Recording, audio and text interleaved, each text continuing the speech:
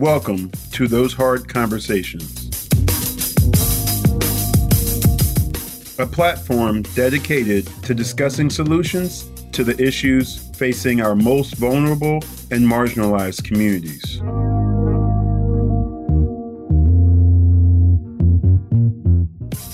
We use a harm reduction approach to explore practical strategies for positive change in communities facing undeniable challenges.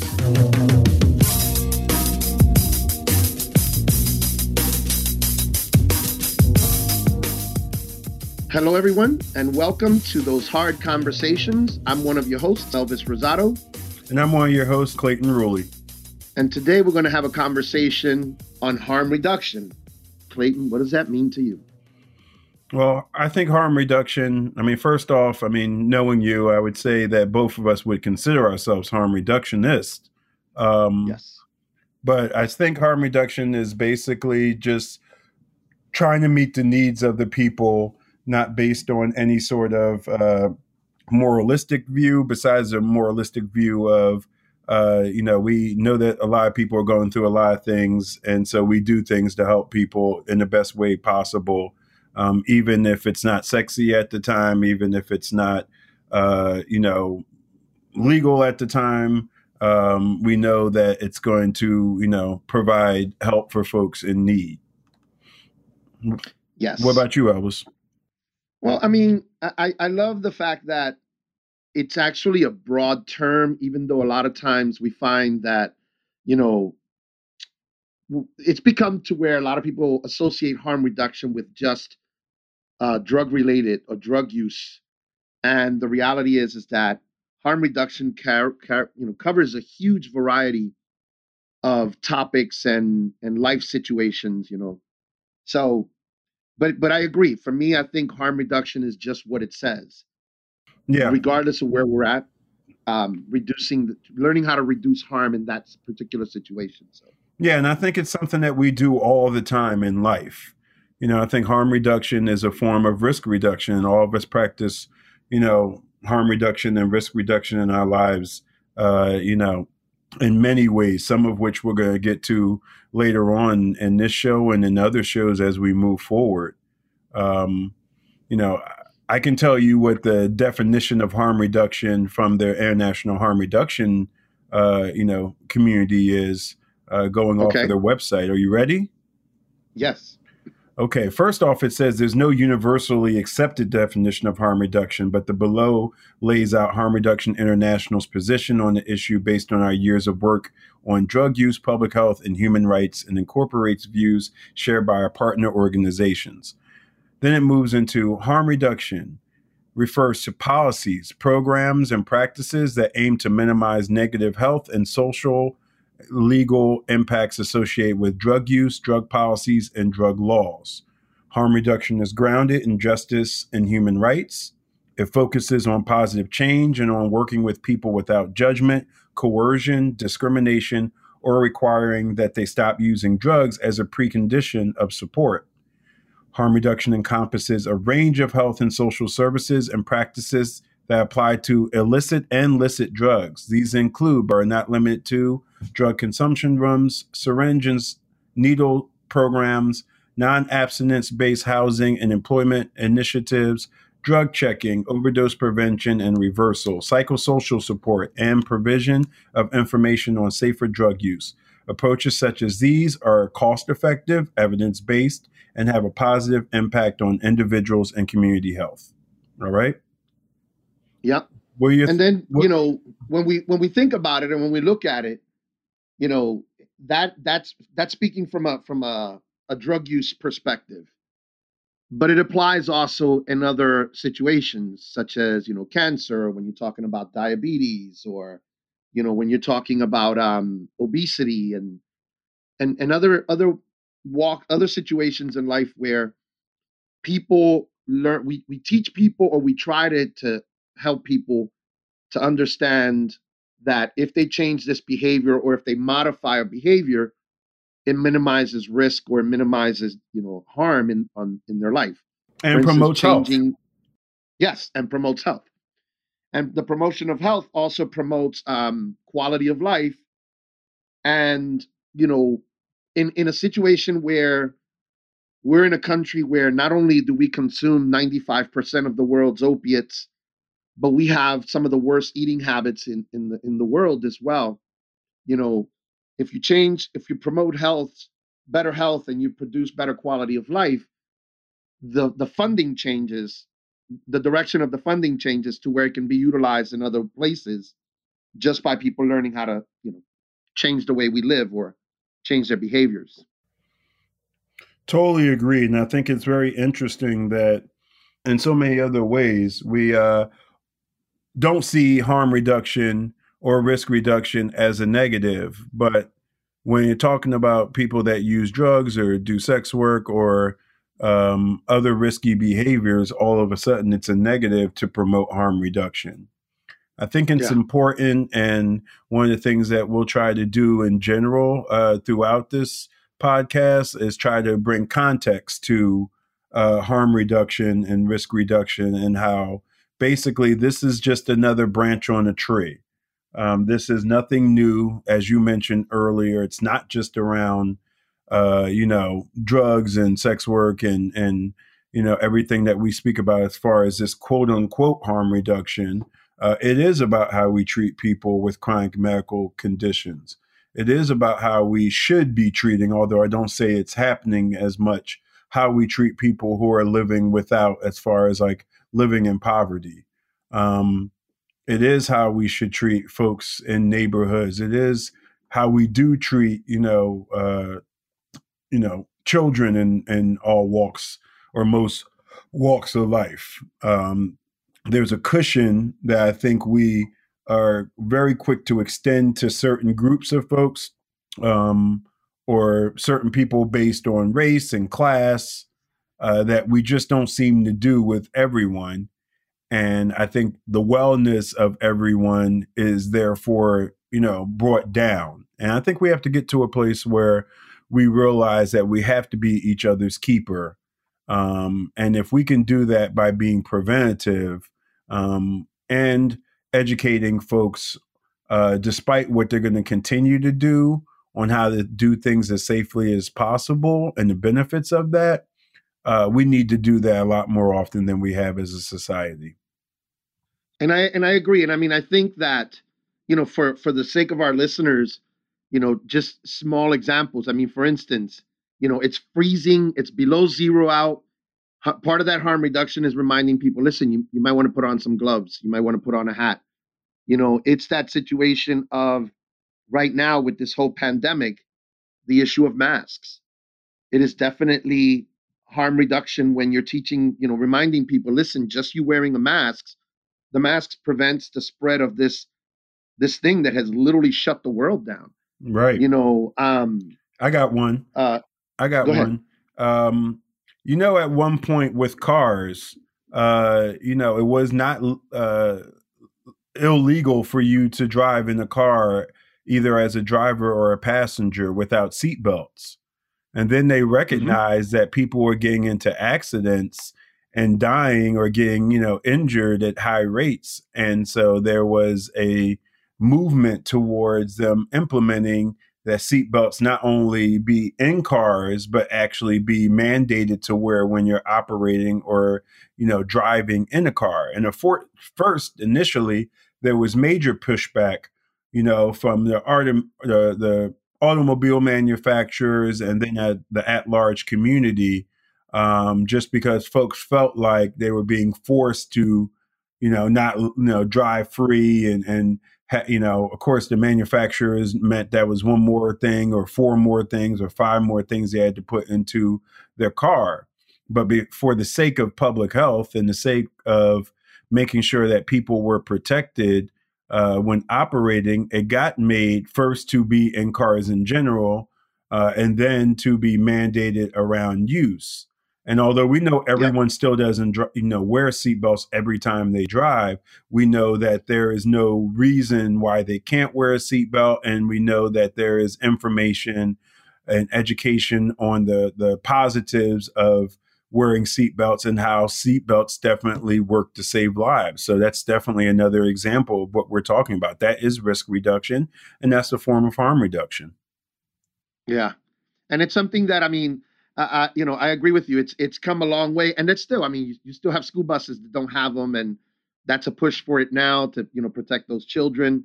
Um, and along those lines, let's look at before we move on to to more um, intense related to what we normally do, but even sunscreen.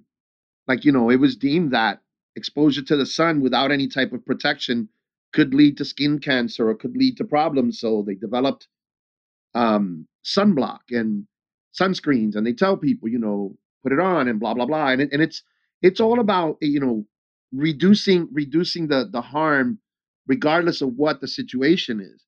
I just like we were talking earlier, and what like Clayton said, we will, like you were saying, we will talk later on in more depth about this.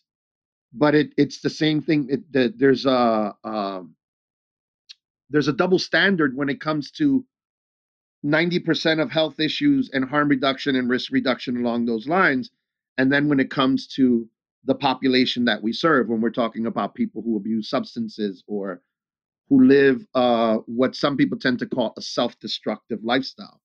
Use You know, substances. Yeah, use substances. yes, Um, you know, we don't tell the person who wants to go out in the sun that they can't go out in the sun. And if they go out in the sun, then, if they get cancer, it's their they're on fault. their own. They're on their Yeah. own, and there's nothing we can do with, for them. We don't say that on the individual level. We don't say we're going to not treat people. We're not going to pay for their treatment because they got, skin cancer, because they should have known that when they went out in the sun, they were going to get skin cancer, and we're not going to provide you with any sort of assistance in you going out in the sun. No, we say, hey, we know that there's something that can help you avoid catching, cancer via the sun. It's called sunblock. It's called sunscreen. We strongly suggest that you use, the sunscreen and sunblock when you go out regularly, to help with that. And hey,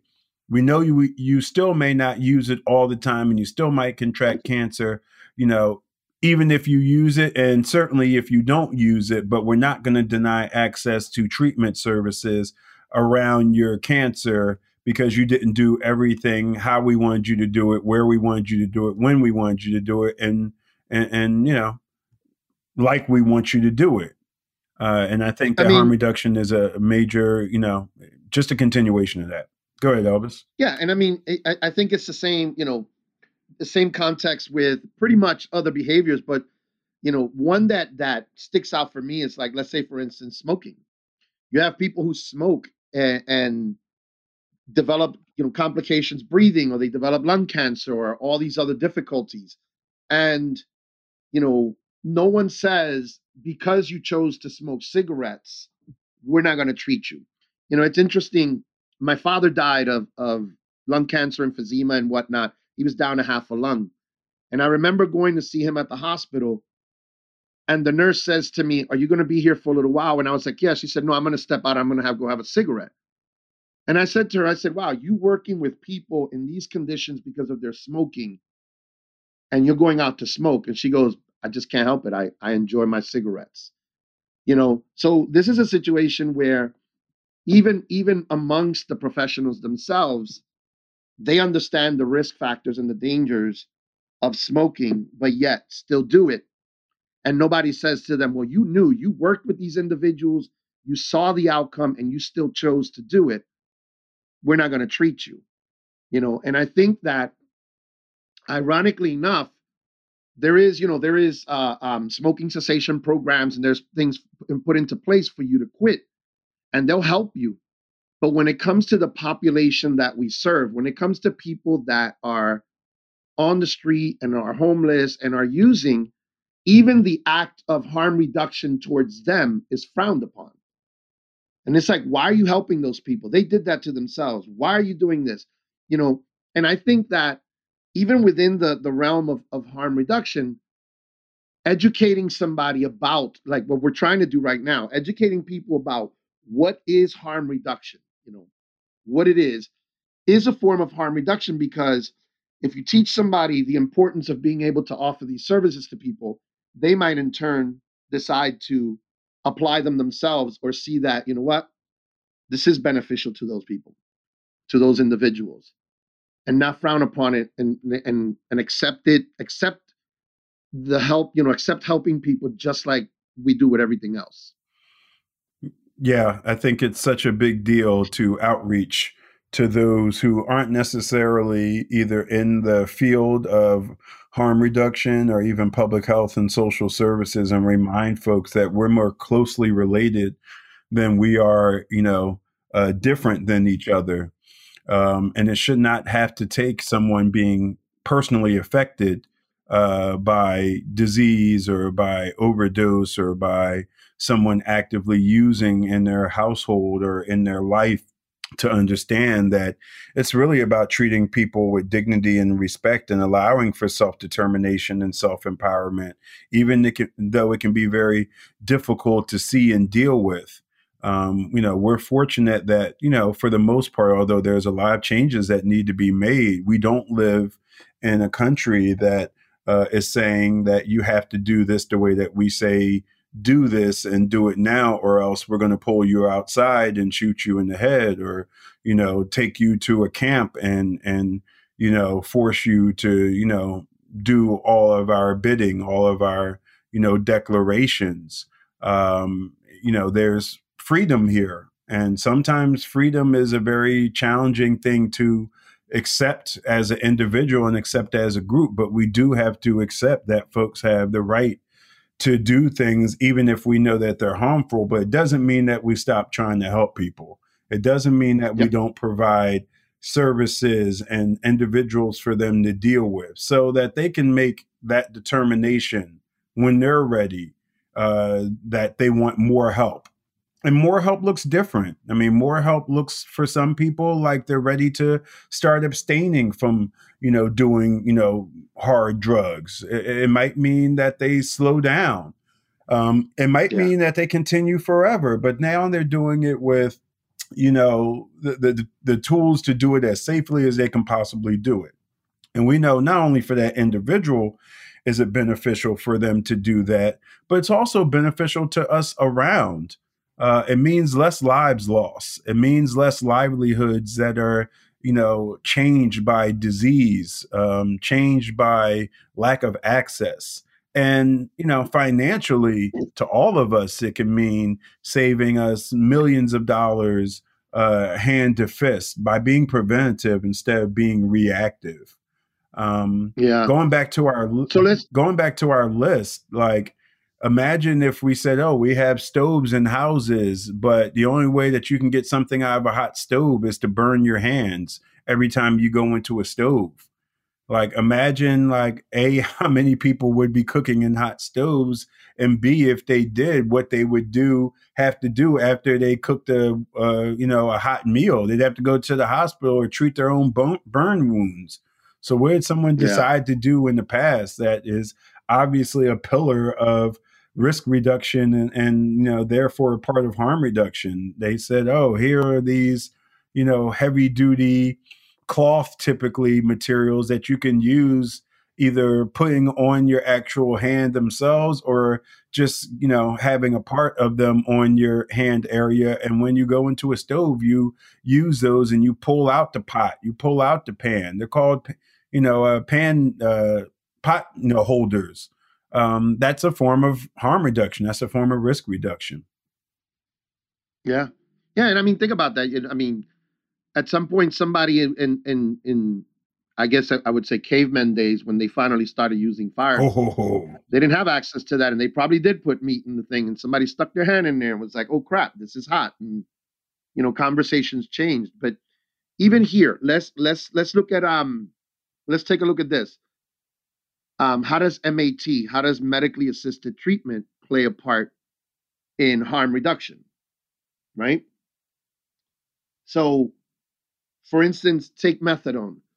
Methadone is a medication designed to help people get off of their drug use and eventually live a prosperous life, or what we call, quote unquote, a productive life. It's also good for pain, Elvis. It's also, well, that's true too. Yeah. That is true too. It's good for pain. It has other uses to it as well. But excuse me.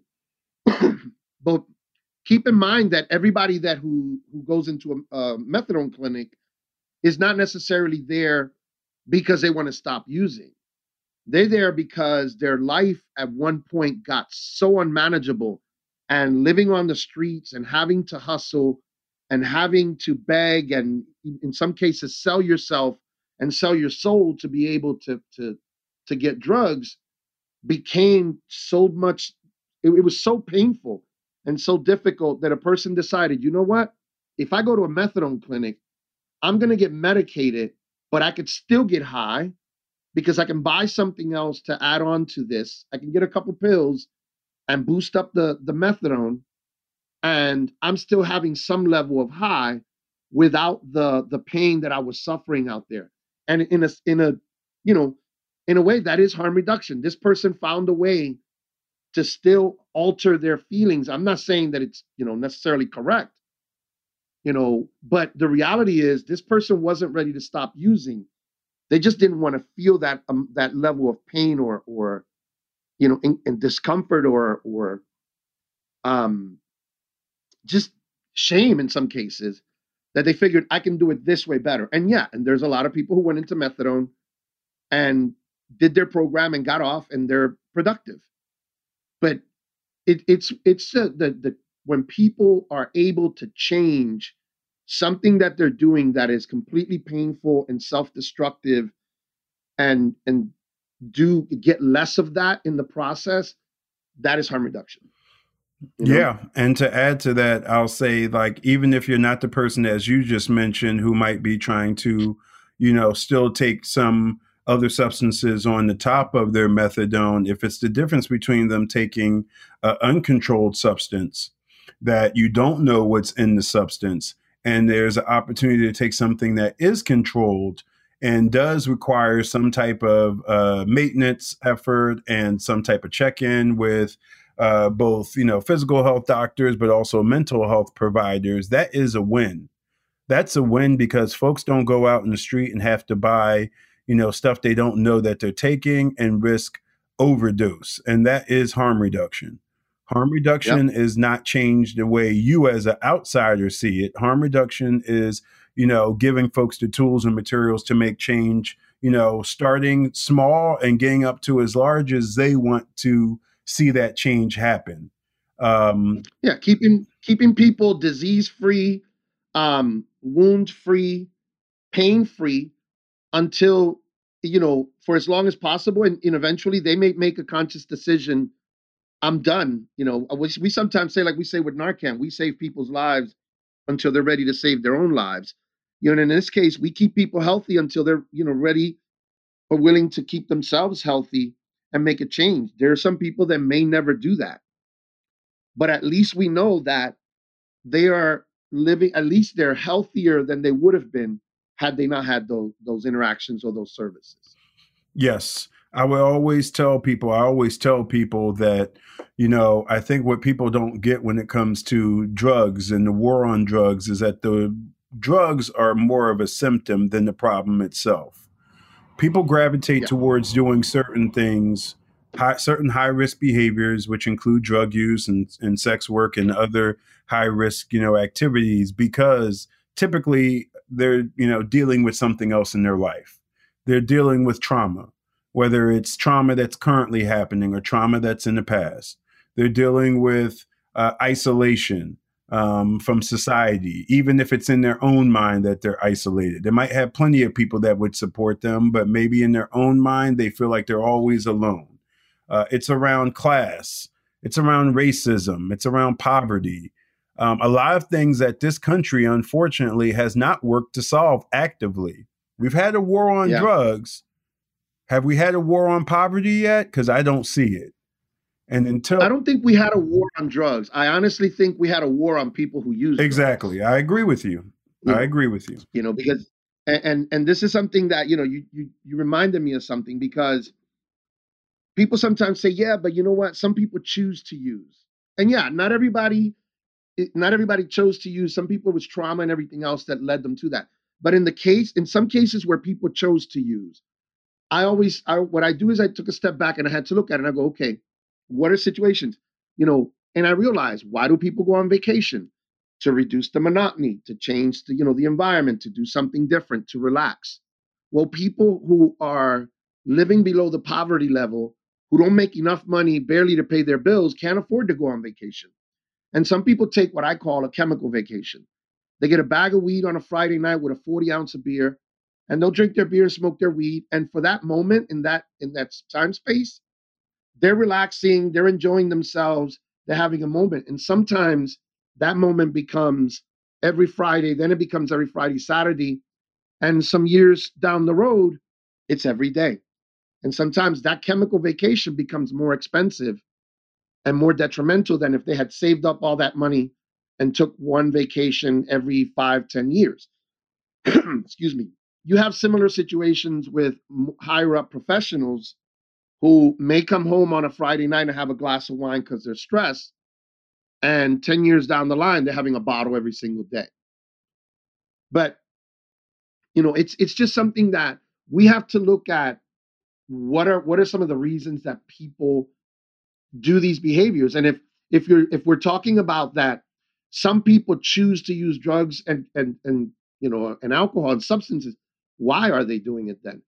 And if we realize that some people do it because they're stressed or bored or can't afford anything else, then part of the harm reduction in that situation would be teaching people how to meditate, teaching people how to relax, teaching people how to take walks and do other things to even exercise to feel some of these same results without having to take the chemical.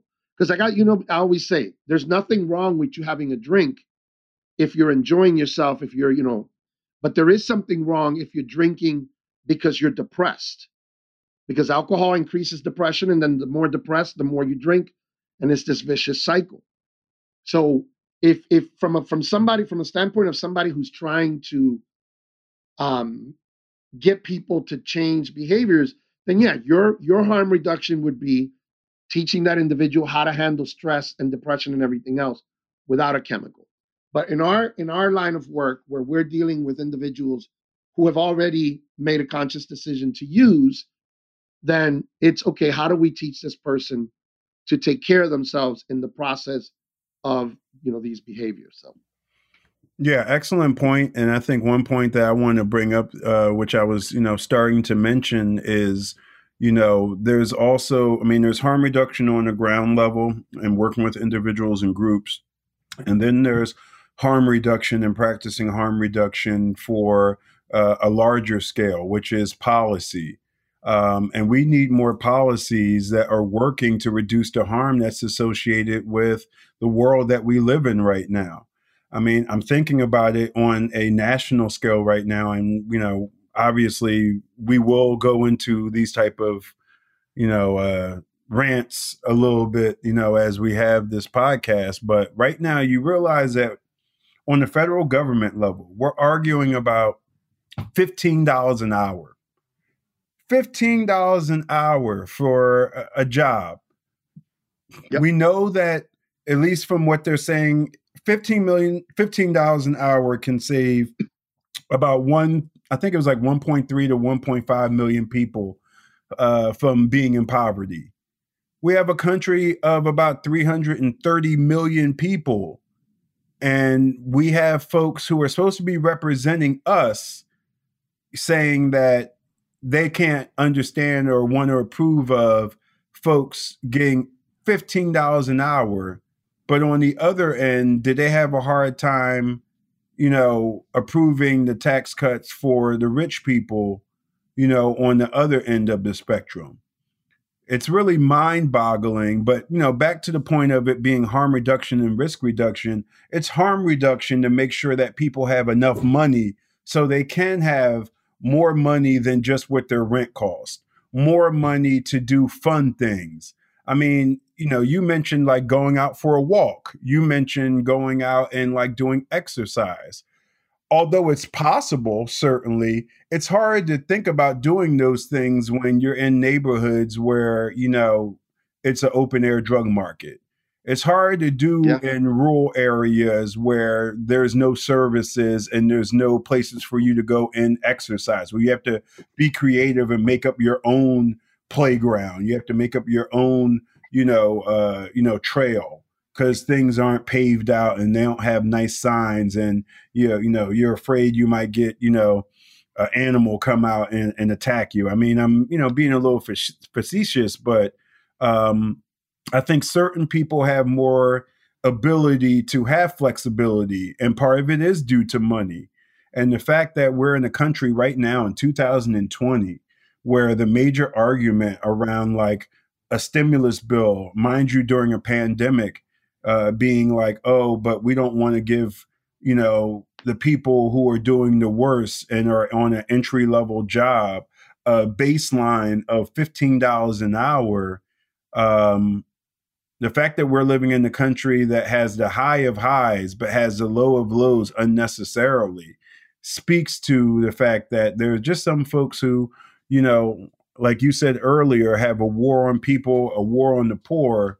And it's really, deafening how, ridiculous this is, and why the work that we do in real life, but also hopefully the work that we'll do on this podcast to educate and I think keep people more aware of these hypocrisies is so important. Yep. Yeah, and I just want to, moving it along. I wanted to have a conversation on what truly inspires or most people see as harm reduction, which is when we're talking about syringe exchange programs and some of the services that have been created to specifically help individuals who are suffering from substance abuse disorder. You know, it's something that, let me just say that it was prior to this coming into existence. Basically, people were on their own. You know, in the 19 in the mid 1990s, I did a piece with Judy Porter, who you know, and she did a study. I helped collect the data on why injection drug users did not get medical insurance or barely got medical care. And it was interesting to find how many people who were actively using did not have insurance. So they were accessing the ER, the emergency rooms, as their primary care provider. But as a result of what we were seeing, the spread of HIV, endocarditis, abscesses like beyond, I have not seen in years some of the things that we used to see in the 90s, which it's in part to the fact that harm reduction was put into place. But you know, there was a necessity to intervene. And when I first got involved with syringe exchange, my question was like, we're doing what? We're giving needles to who? Why would we give people needles? And it was explained to me. These are the things that are happening. This is what, and we'll get more in detail, later on. But it was something that I realized there was no other option because, like you said, it's not something you can. The Nancy Reagan era of just say no never worked. So you couldn't just tell people stop that, don't do that anymore, because it's not that simple. But implementing something like syringe exchange made a huge difference in the lives of a lot of people. And we've had the luxury, we've had the misfortune, and we've had the luxury. We've had the misfortune that we've seen a lot of people succumb to their drug use and their substance abuse disorder and not survive and not make it. But we've also had the luxury to see people who've gone from like what people call the bottom of society to becoming successful people who are working and who are homeowners so and it all came about because somebody took the time to implement harm reduction and remind these people you are human beings too. You are part of this society, this community. You matter, even though you sometimes feel you don't. You matter. So But I don't know if you want to touch some more on just your experience with syringe exchange and Yeah, certainly. Syringe services, I think to the novice, to the outsider looking in, may feel like enabling, but it definitely is not Mhm. enabling. It's accepting the fact that people are already using syringes or doing other risky behaviors and saying it doesn't mean it has to be a death sentence. And like I've mentioned a couple of times earlier, not only is it good for you, but it's good for all of us. You don't have to be someone personally affected by, drugs and, you know, sex work and poverty to understand that we're all connected with each other. And that person could be my brother, sister, cousin, best friend, grandfather, uncle, you know, every, term that you use with someone that's either a blood relation or a term of endearment. Um, it's been very impactful to have folks sometimes, you know, treading gray water. I mean, you have, what's supposed to happen, and you have what really happens. It's very key that you have people, especially those folks who started, doing syringe services when it was not, popular, when it wasn't what many people, like you said sexy. yourself, sexy, wasn't Yeah. wasn't the right thing to do, quote unquote, understanding that we had no choice. We have no choice. It's either we let people continuously reuse dirty syringes and face wound care concerns. We let them share with each other and contract HIV, or we, go, pennies and dimes to the dollar, give them the supplies that we need to do them to do things as safe as possible. We provide education, and we also provide surrounding supports. I mean, quickly after the syringe service program, when you're going out on the streets and you're doing, mobile outreach, whether it was out of people's cars or it was out of a truck, and you went to certain locations consistently, you realize that a lot of folks you're dealing with are dealing with wound care issues. They're dealing with upper respiratory effects. They're dealing with other medical concerns. What came quickly, at least in Philadelphia, right after, was understanding that there was a need for medical care. There was a need Yeah. for people, medical professionals to be there on the scenes, but then also help them get connected to care. I ran and I guess technically have run acute medical care clinics for over a decade. One of the things that we definitely dealt with in that process that was harm reduction was helping people get insurance. And before, it was helping them get insurance by, trying to determine what a disability was. Because, in Pennsylvania, you had to have a disability to receive medical coverage unless you had private insurance. Now, thanks to the Affordability Care Act, it's more around having an income qualification. But before, we used to have doctors that were willing to tease out this over the surface what was the underlying concerns and causes for why the people were in the predicament they were in. And we had doctors that were more than willing to dig deeper. We had doctors, that would ask the person, why do you need insurance? And there might have been someone or many people who said, well, I don't have a disability. I'm fine. Everything's good with me. But Yeah. then when you dig deeper and deeper into like what they're doing and why they're doing it and where they're coming from and what their life story is, you can pull out one of many diagnoses that back in the day would allow you to get that medical coverage. And that medical coverage is a gateway for them getting primary care. It's a gateway for them getting specialty care. It's a gateway for them getting ongoing medical and mental health services that they didn't have unless you were able to tease that out in some cases. I mean, some, individuals definitely had, and you could see a mile away, both medical and mental health concerns that definitely made them candidates for insurance. But there are also other folks where you did have to, kind of dig deep, and you had to have, staff on the medical side that had the ability and the willingness to put, their documentation on the line. And you also on the streets had to have individuals like yourself and other people, Judy Porter and so many others from back in the day, that also, at sometimes even risk them getting locked up and fined to, do what was right by people when it wasn't a popular thing to do. And I think the results have been tremendous, not just here in Philadelphia, but in every place it's been implemented. It's things that Yeah. have been, attributed in, newspapers and public health, journals and research studies all over the country, all over the world. Harm reduction has been very much one of the best interventions that's ever come around in the medical and the social service community. And it's something that needs to be implemented so many other places and in so many Yeah. different, types of programming.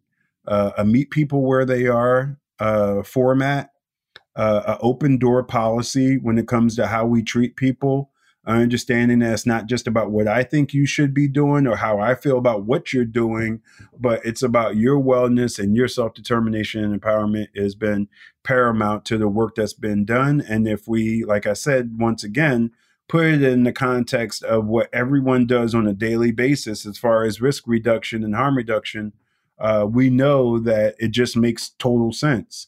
So instead of being against it for moral reasons or because the substances are illegal, let's just think about, well, if they're illegal, how come people have access to it? I mean, if you want to go there, let's just go there.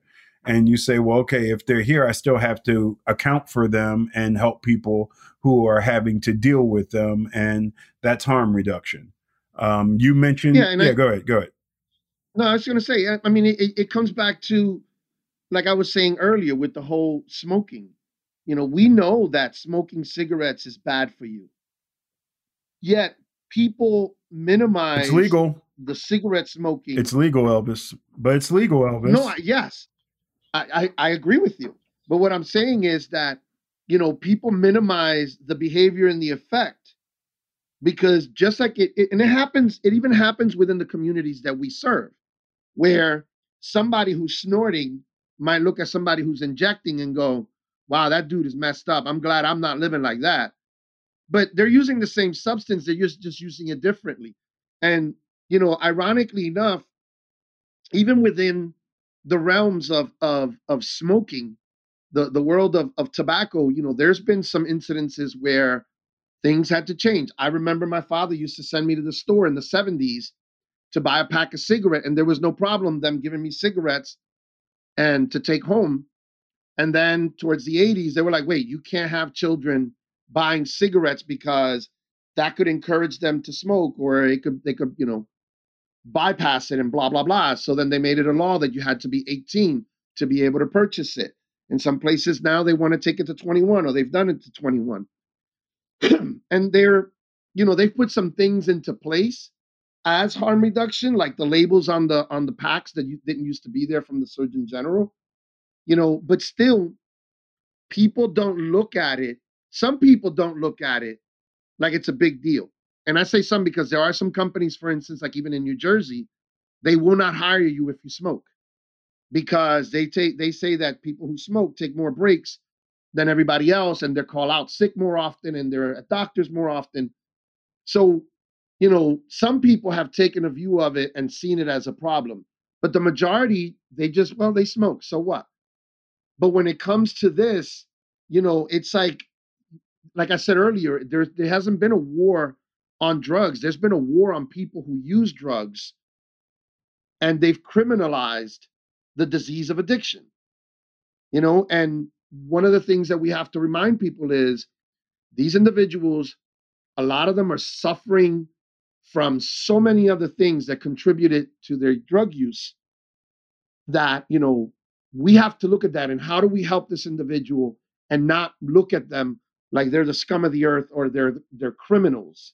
And people, like you said, because it's illegal, people will say, but they are criminals, they're using drugs.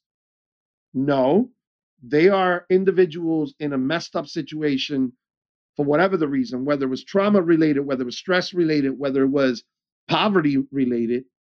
you know have gotten into this situation. We need to make it a point to be able to reach out to those individuals and remind them that they are still part of our society, like I said earlier, and that they matter. And once we start to look at people as people and not as a behavior or as a crime, then and only then can you actually help those individuals to make some changes or live at least better. Yeah, definitely, Elvis. And when you mentioned the cigarettes, after my illegality, jump out, it reminded me of even how cigarettes are, dealt with differently in different countries. Have you ever been to a European country and seen how they advertise cigarettes? No, I used to do a piece here when I taught in the schools how they used to advertise cigarette smoking here, Right. but I've not seen how it's advertised over there now. Well, first off, it's not advertised as regularly as it is over here. I mean, first off, you can't get a pack of cigarettes in most pharmacies in the country. A pharmacy is for medication, it's not for getting cigarettes and a whole bunch of other supermarket like items, particularly an item like cigarettes that can and has shown can kill you. So if you go to like a Yeah. UK pharmacy, you're not going to see a front section that has cigarettes. And I'll give credit, even a place like CVS in America has started to not have doesn't have cigarettes in Anymore. in their front counters like they used to with all the other tobacco products, because it was a contradiction on trying to be a place of health while pushing poison to the people right as they are checking out. Now you can, say something about the soda and all the other sweets and salty stuff that they have to kind of make it like a one-stop shop for people. But that's another conversation. But Mm-hmm. when we're talking about cigarettes, if you go to Europe, like I remember going to Portugal for the International Harm Reduction Conference, and I've been other places. Like, even though cigarettes are legal, they will let you know clearly what cigarettes can cause.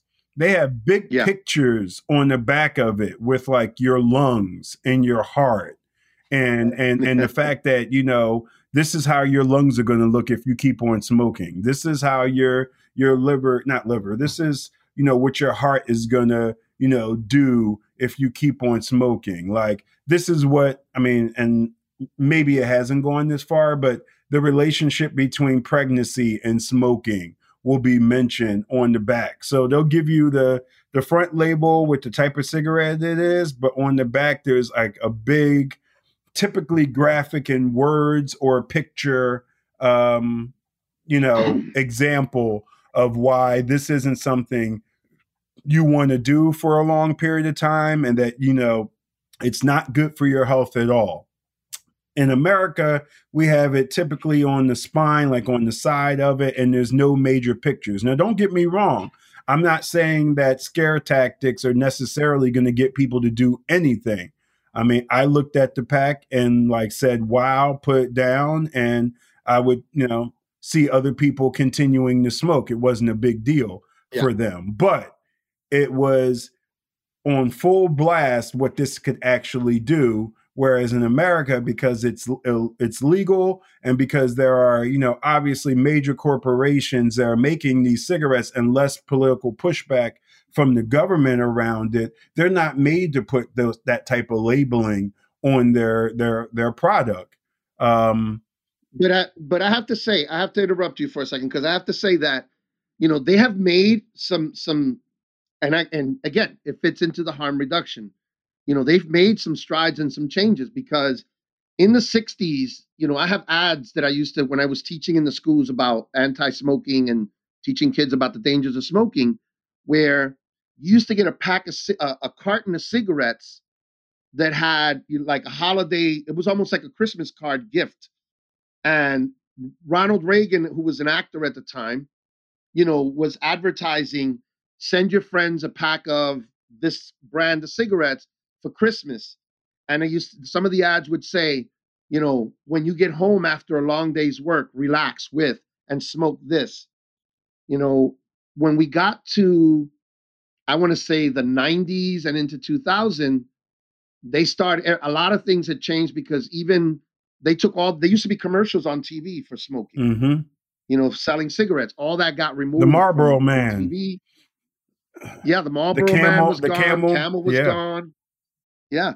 So they've made some changes, but the issue in all is that I think that it was more the people around the companies forced them to make some changes, not the companies themselves. Yeah, lawsuits too. And yeah, and I also want to touch on something that you mentioned because you reminded me that in the 1700s and 1800s, I believe it's 1800s, you could buy cocaine at a pharmacy. Oh, my dad You could go in. had Coca-Cola syrup that he held on to.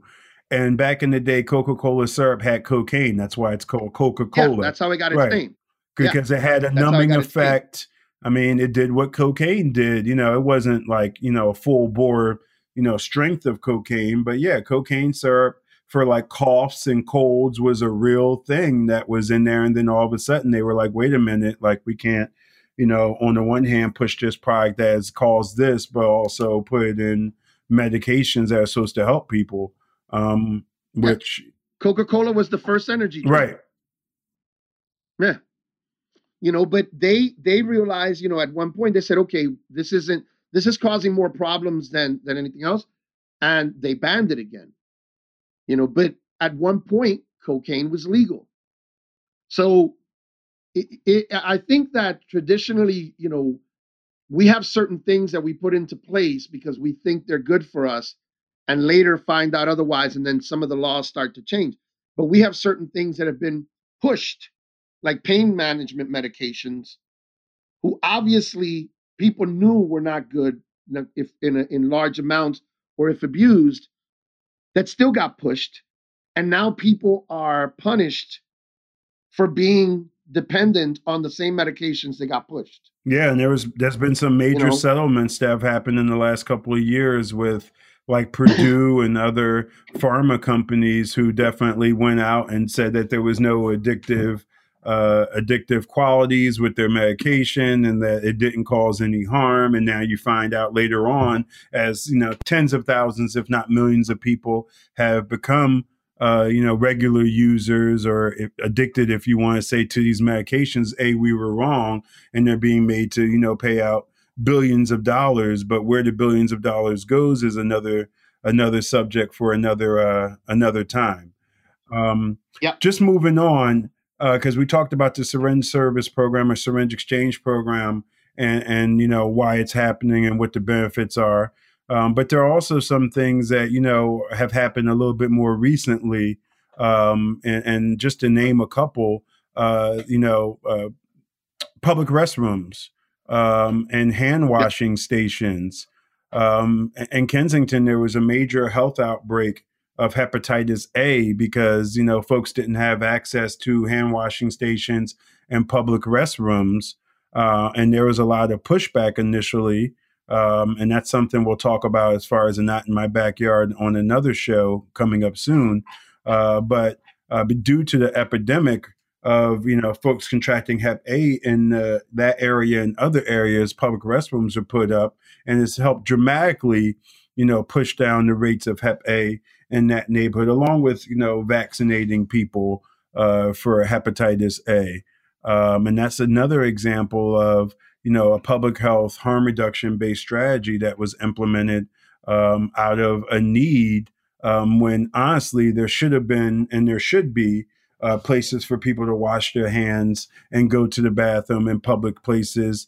In general, you should not have to pay, to use a restaurant or grab a soda before you use a bathroom, especially in areas that have a major homelessness problem. I think there should be places for folks to actually live, where they can use the public, facilities. But I think another step would be to actually, as many other places around the country and the world are starting to do or already have done and have done for a long time, actually have places for folks to regularly use the bathroom, whether it costs a quarter or a nickel or a dime, to go in and use these bathrooms. So it's not a question of I have to go to the bathroom and I have to choose on doing it on myself or doing it in between these two cars. Thoughts, Elvis?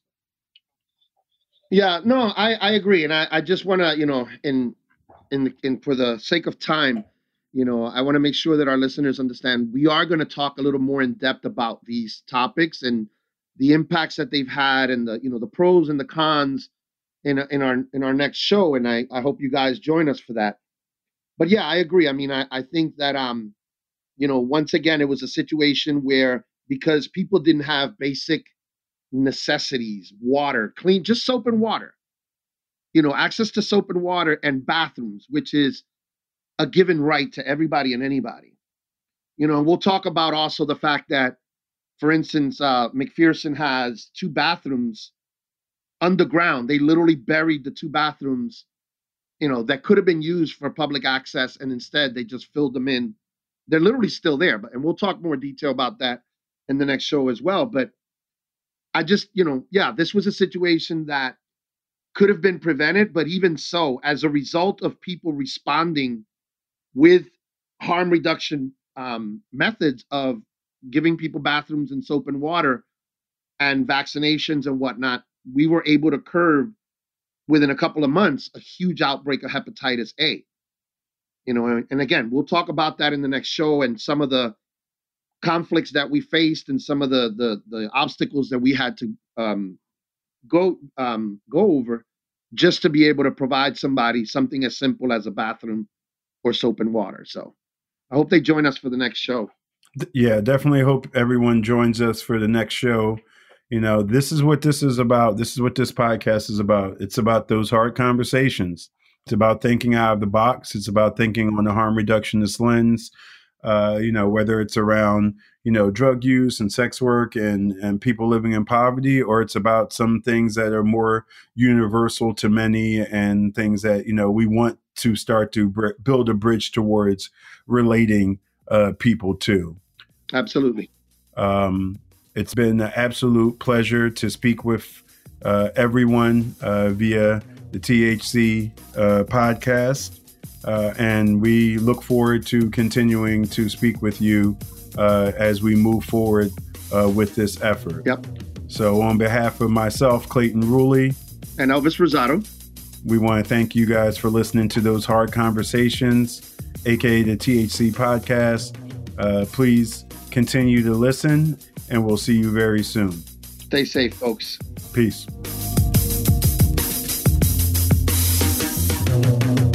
Thanks for listening to THC. Follow us on Facebook at Those Hard Conversations. Or visit our website at thosehardconversations.com.